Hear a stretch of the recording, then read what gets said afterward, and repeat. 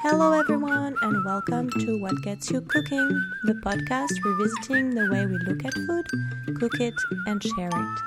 This is Virginie, your host, and today there is no guest. It's going to be my first solo cast and I want to talk to you about simplicity. Actually, I want to talk to you about two things. Why it matters to nourish your body and how it will fill your mind too, and simplicity, or how you can cook with almost no tools, no space, or no time. Basically, showing there is no excuse not to make it happen. And I say that without any judgment, because I know firsthand how difficult it is sometimes to make nutritious food.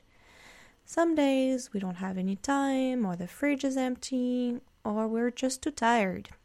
I know I am sometimes, and more often than I used to since I had kids.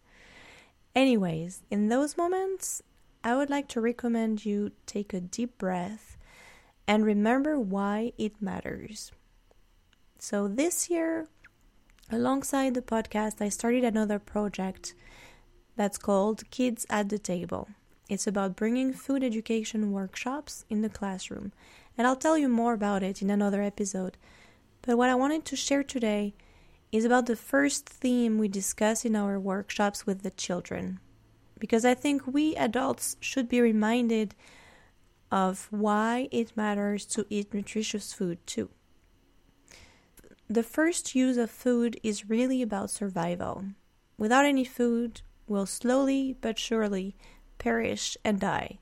Now, assuming we have access to nutritious food, it matters to have balanced meals, to have the energy and focus our lives deserve.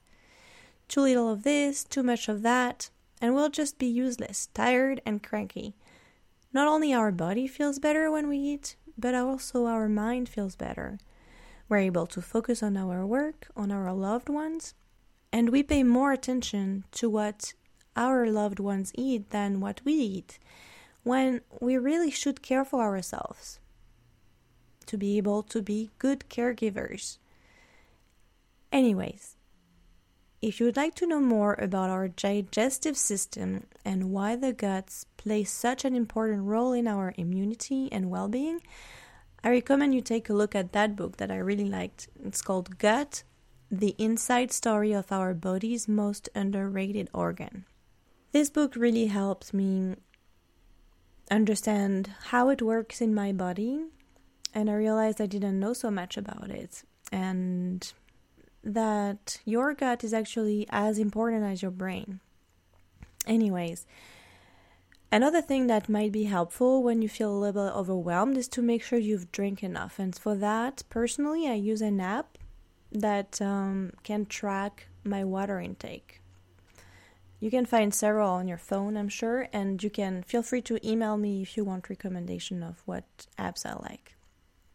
Because if you're anything like me, you can stay at your desk for a couple of hours, not move, and not drink, which is also not going to make it easy for your body to digest.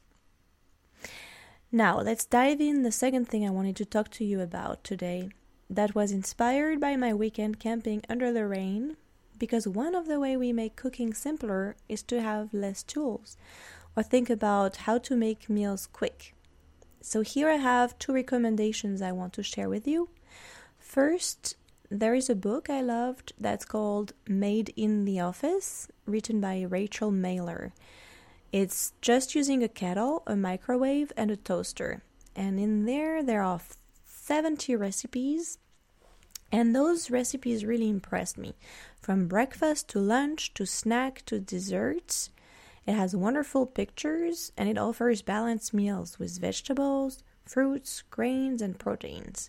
I was a little scared at first when I looked at it, but then I tried a couple of recipes, and I've been quite impressed. To share my personal favorite and my family's favorite, really, it's right now the quinoa salads, especially the mango avocado salad, but whatever you have around to mix in the quinoa will just work. You can add tomatoes, you can add bell peppers, you can add some herbs, nuts, It's really pretty forgiving, and it doesn't have to be fancy. Just add a few vegetables, even some fruits with the quinoa, and that will be a healthy, balanced meal for you. Now about the space. I was so impressed when I discovered the blog Smitten Kitchen by Deb Perelman, because she shows her very tiny kitchen in New York and how, I was just blown away by what she's been able to make in there. I'm not saying everyone is like her.